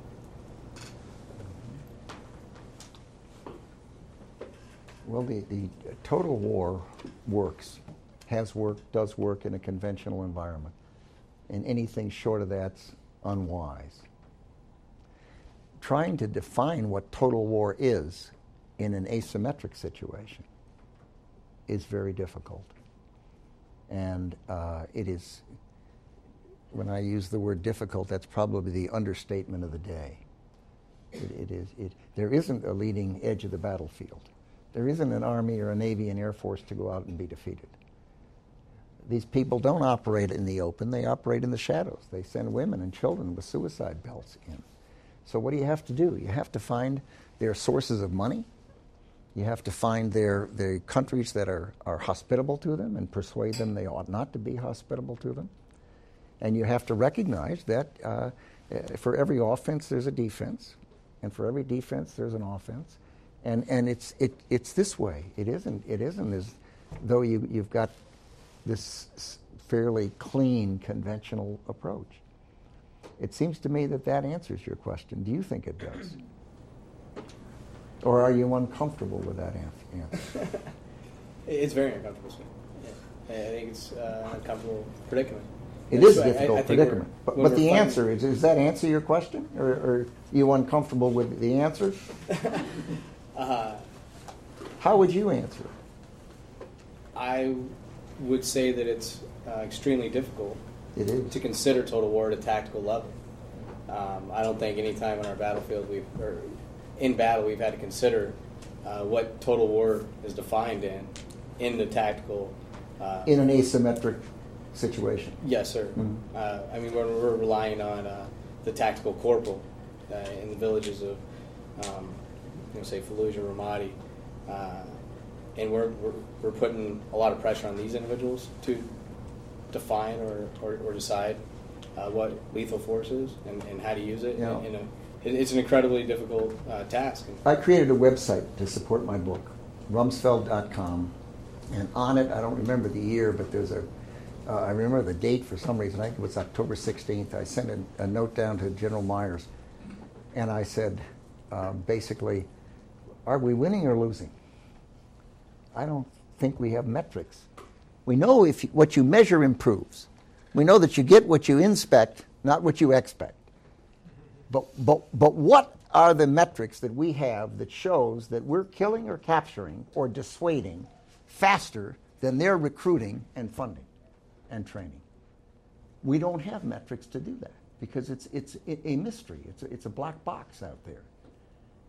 And you might go to the website. The website, to my utter amazement, I have something like 265,000 documents. I put 4,200 plus on the website. And it's had over 40 million hits on that website since February 8th of last year.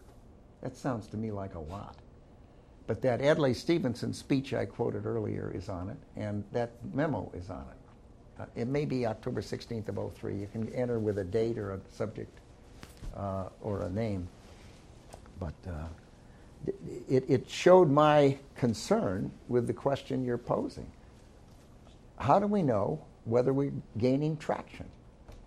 Is it by minds changed in the ideological competition of ideas? Is it by numbers of contributions going into terrorist organizations being stopped or slowed in some way? Is it the number of countries that are becoming less hospitable to terrorist organizations training on their landscape? What are the measurements? You have to have metrics if you're going to know how you're doing. And it's hard. It's tough stuff. Talking about metrics, do we have any metrics, and what's the forecast for the Iranian nuclear development program? That's a tough one there. What should we be doing? What are the political implications? Well, you have a country that calls the United States the Great Satan and the evilest thing on the face of the earth. You have a country that calls Israel the little Satan and deserves to be shoved in the sea or incinerated, and that the Jewish people have no right to a state. You have a country that is actively supporting terrorism in a number of parts of the world. And they are, without question, they have enormous oil reserves and energy capabilities. They don't need nuclear power for energy to turn their lights on, that's for sure. And everyone seems to agree. I'm no expert, and I've been out of government for 6 months, but everyone seems to agree they're on a path towards developing a nuclear capability. From the standpoint of the United States, their behavior would be different if they had a nuclear weapon. They would have a capability that would be persuasive and intimidating to other countries, not to us, and we're a long ways away. But they can reach us.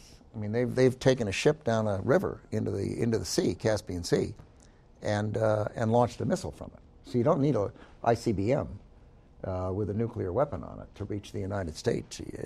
The radar signals out of the kinds of cargo ships that go in and out of that sea are common, and it'd be almost impossible to figure out which ship actually did that, and they've done it, so they can do that.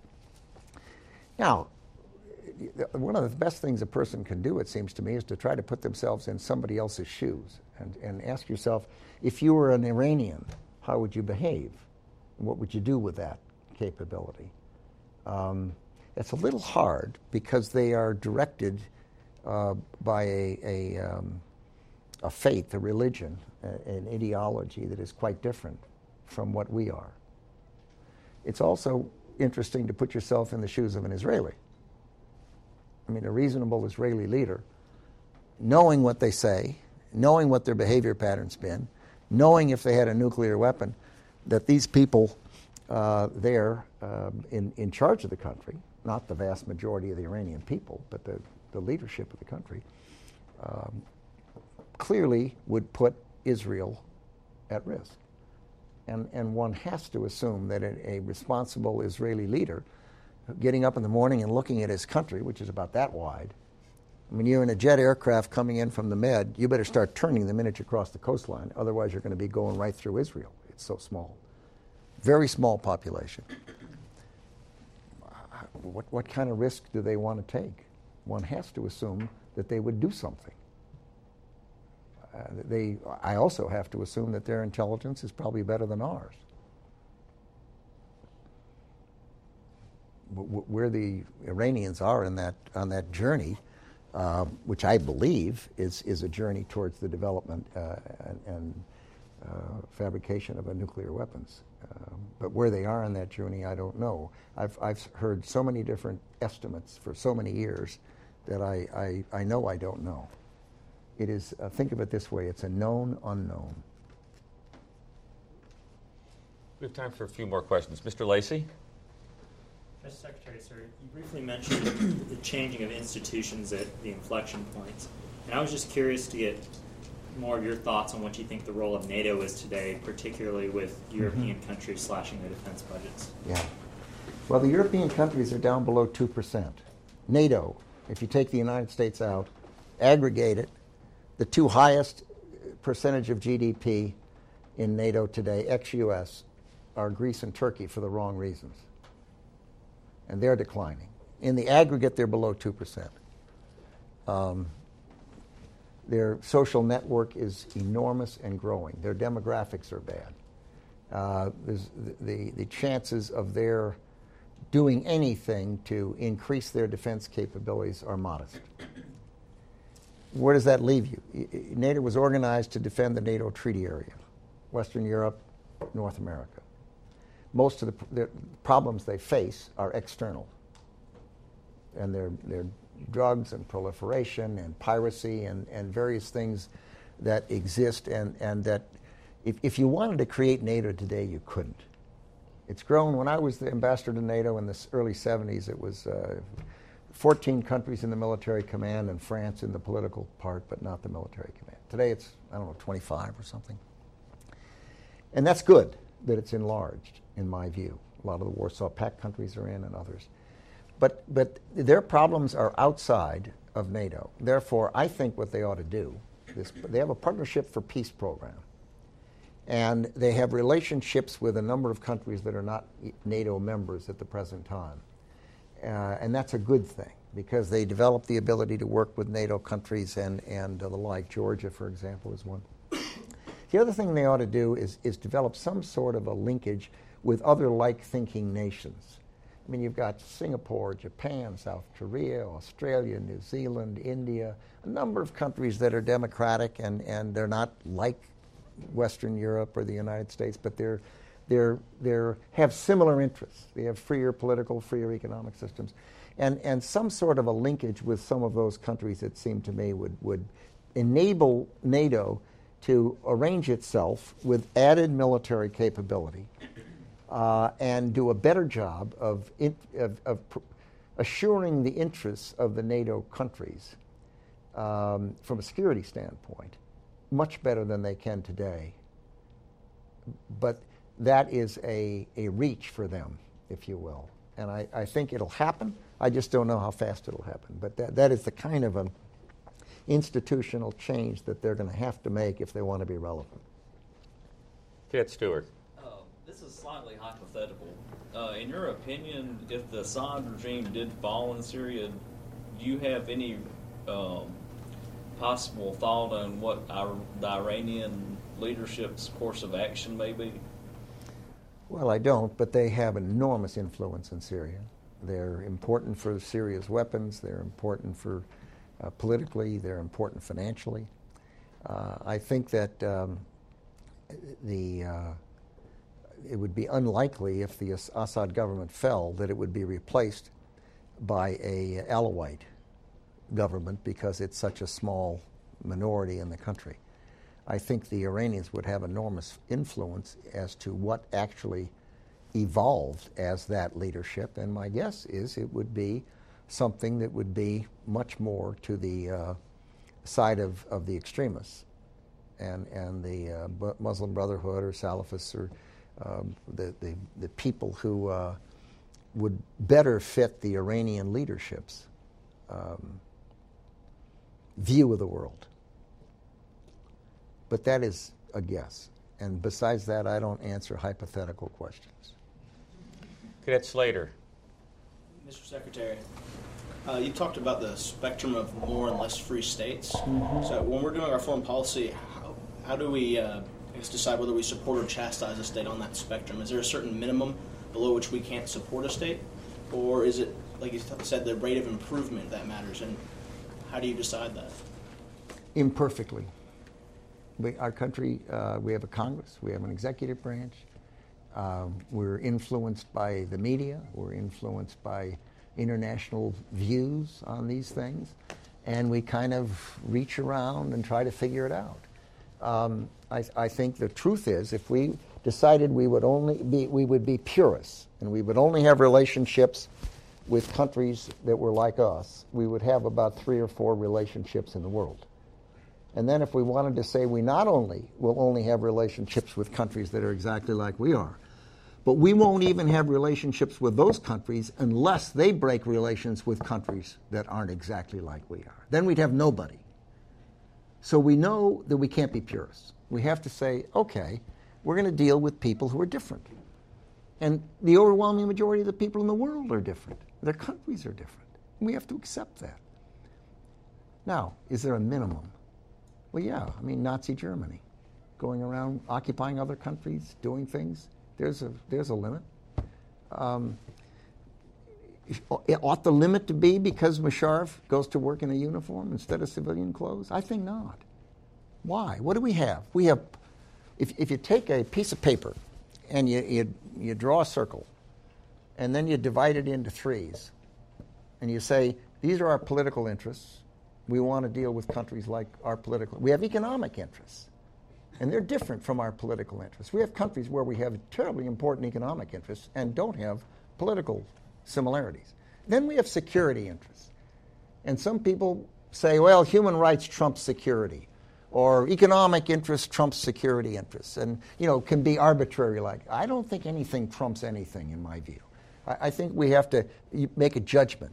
But if you look at draw a circle, You're going to find some countries where we only have political interests, or we only have economic, or we only have security, some where we have two of the three, and very few where we have all three. That is why I made my point. I think what's important is not our countries exactly like we are, because there's so few that are, but which way are they moving? Are they moving in a direction? How can we encourage them to move towards freer political and freer economic systems? Because that is in their interest, that is in our interest, that is in the world's interest. And anything we can do to encourage that. Becoming highly judgmental and making a decision simply because they're different than we are, we're not going to deal with them. We did this. We did it with Pakistan. We did it with Indonesia, two of the largest Muslim countries in the world, 10, 20, 30 years ago. Oh, it made us feel terrific. We felt wonderful. Think of it. We didn't like the way the Indonesian police were behaving, so we severed military-to-military relationships. So what happened? Decades went by with the largest Muslim country on the face of the earth having no military-to-military relationships with the United States of America. Now, wasn't that just wonderful? What did we help? All we did was deny us those relationships, deny them the ability to work with our fantastic military. We did the same thing with Pakistan. When 9/11 occurred, we didn't have military people in our country who had any linkages with the military in Pakistan. When the earthquakes occurred, we poured assistance in there in Chinook helicopters. And by golly, the next year, the favorite toy in Pakistan was a miniature Chinook helicopter. It did more to reduce support for bin Laden in Pakistan, our humanitarian aid, than anything else. What hurt us was we didn't have any military-to-military relationships to speak of. So I think one has to not try to make us feel good by saying, oh my goodness, that country is doing something we don't do. We don't believe in it. That's wrong. They shouldn't be doing it that way. Therefore, we're not going to deal with them. Who does that help? Does it make them more like us? Does it make them move towards freer political systems? No, not likely. So I don't know the answer. And it's, as I said, it's an art, not a science. And no one person decides it, even a president, because I think it was the Pressler Amendment in the Senate and the Congress that stopped our relationship with Pakistan. Could be wrong. It could have been Indonesia. But you know, I'll give you one other example. Right now, I don't have any idea who knew bin Laden was in Pakistan. If I'd been bin Laden, I wouldn't have told a soul where I was, except one person. And that person would be out interfacing, getting me what I needed, doing what I needed done, but I would not have told a lot of Pakistanis.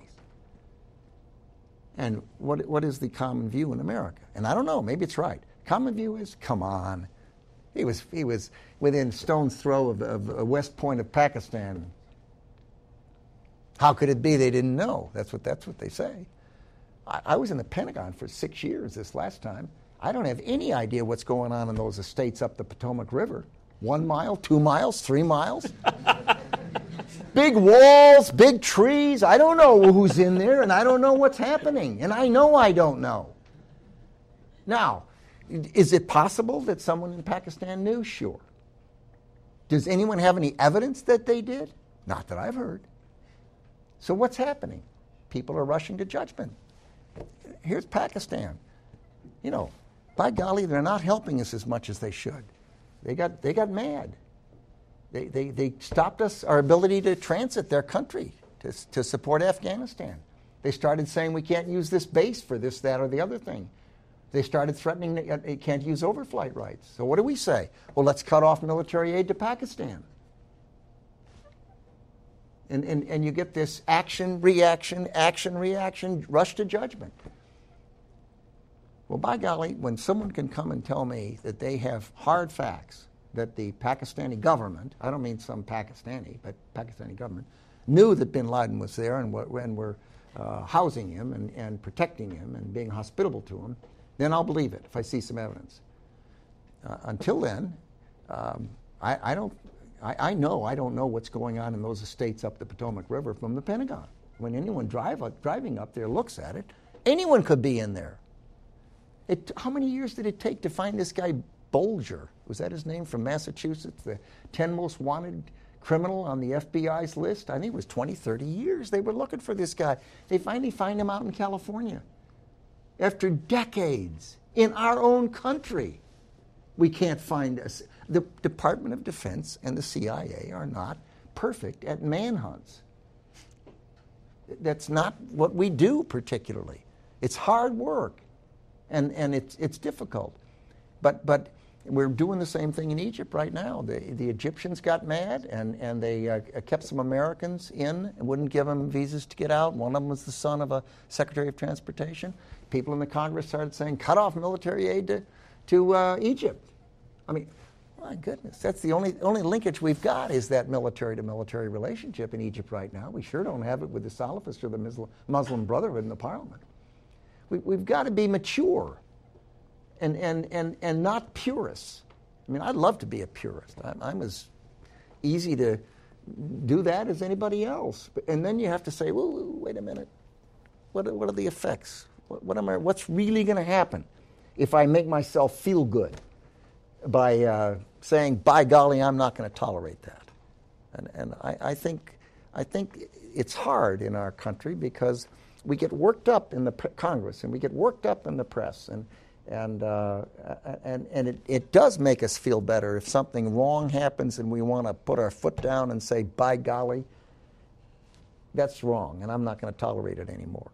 And then you look at what happens. How would you like a failed state in Pakistan with all of those radicals in that country, with the intelligence organization infected with Taliban relationships, nuclear weapons? Imagine where we would be, much worse off. Does that mean there's not a limit? No, there is a limit. But where is it? Well, that's going to have to get sorted out by people above my pay grade. Our time is rapidly coming to an end, and you want shorter answers, I can tell. No. I'd like to continue much longer. I could do this for hours with you. The course is the conservative intellectual tradition in America. We started looking at conservatism beginning with Aristotle, and we talked about the fact that the conservative movement really came together as a coalition, a fusion movement with traditionalists, libertarians, neoconservatives, really to fight the Soviet Union. That was the rallying cry. Mm-hmm. Soviet Union has come to an end. What will keep this coalition together? And the world's a better place for it. And the world's a better place for it.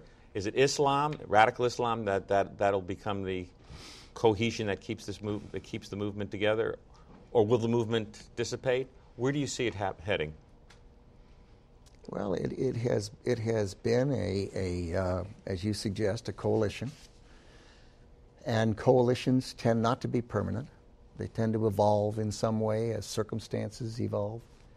I think clearly the continuing threat from Islamists and radical Islamists is something that causes a large fraction of our population to recognize that we need to behave in a certain way that protects the American people. I think the excesses we've seen in terms of the debt and the deficits, and the reality that we have a model in Europe that has demonstrated that it doesn't work, and that we would make a terrible mistake to model America on Western Europe. And I think these kinds of issues, as well as social issues that people discuss in the political context, are going to undoubtedly cause differing people to different extents to be part of what has been now, during my adult lifetime, a conservative movement that has ebbed and flowed. It has become a majority and then less so, depending on circumstances. And I think that necessity is the mother of invention, that fear does focus the mind. And I think that the events of 9/11 and the large number of terrorist activities at various places around the world, and the recognition that the lethality of weapons today is sufficiently different that it changes our margin for error. I think the threat of debt and the prospect that this country could end up for the first time with a generation that had fewer opportunities and less prospects is a serious problem. And I think it registers on people. It is that amount of debt it can't be sustained. It is crushing. It'll change the lives of the next generation if we don't decide and resolve that we're going to do something about it. I don't know. In life, there is a tipping point, and where it is, nobody knows. You can't predict it. But if today we've got something in the mid-40% of the American people receiving from the federal government and not giving, not participating, gets the benefits of our national defense and the benefits of the things the federal government does, but pays no federal taxes,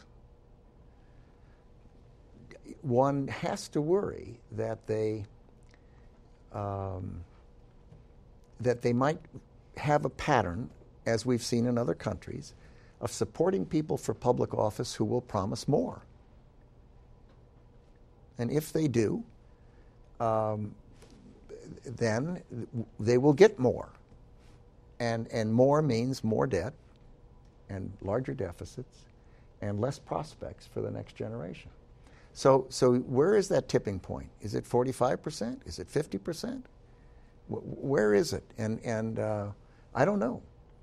But I think that that we have to be realistic about it, that the conservative intellectual tradition in this country has not been static. It's evolved, is not likely to stay static in terms of the mix of reasons that people support that movement, that tradition.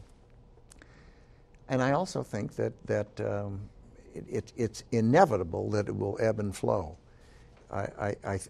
All I can say is that as a conservative, I think that we have to recognize we have to not allow us to arrive at a tipping point where the behavior pattern alters the direction of this great country. And I think that I had an Asian leader call me on the phone and say to me about 6-8 months ago, I never thought I'd live to see the day when adults in the United States government would be modeling America on Europe. That model doesn't work. It's not working. They're in a crisis, an economic crisis, and we can't let that happen here. Wow. A great honor and a great education. Secretary Donald Rumsfeld, thank you so much for joining us here at the Citadel. Thank you, sir.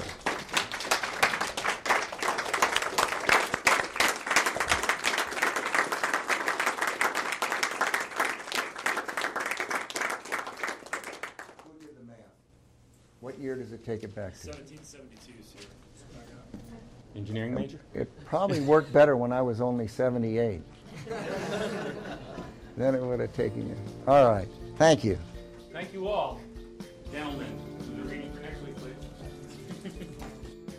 Thanks for listening to C-SPAN's Lectures in History. You might be interested in C-SPAN's newest podcast, Booknotes Plus. Brian Lamb has wide-ranging conversations with authors and historians. The 30-minute podcast is available every Tuesday. Find it and follow wherever you get your podcasts.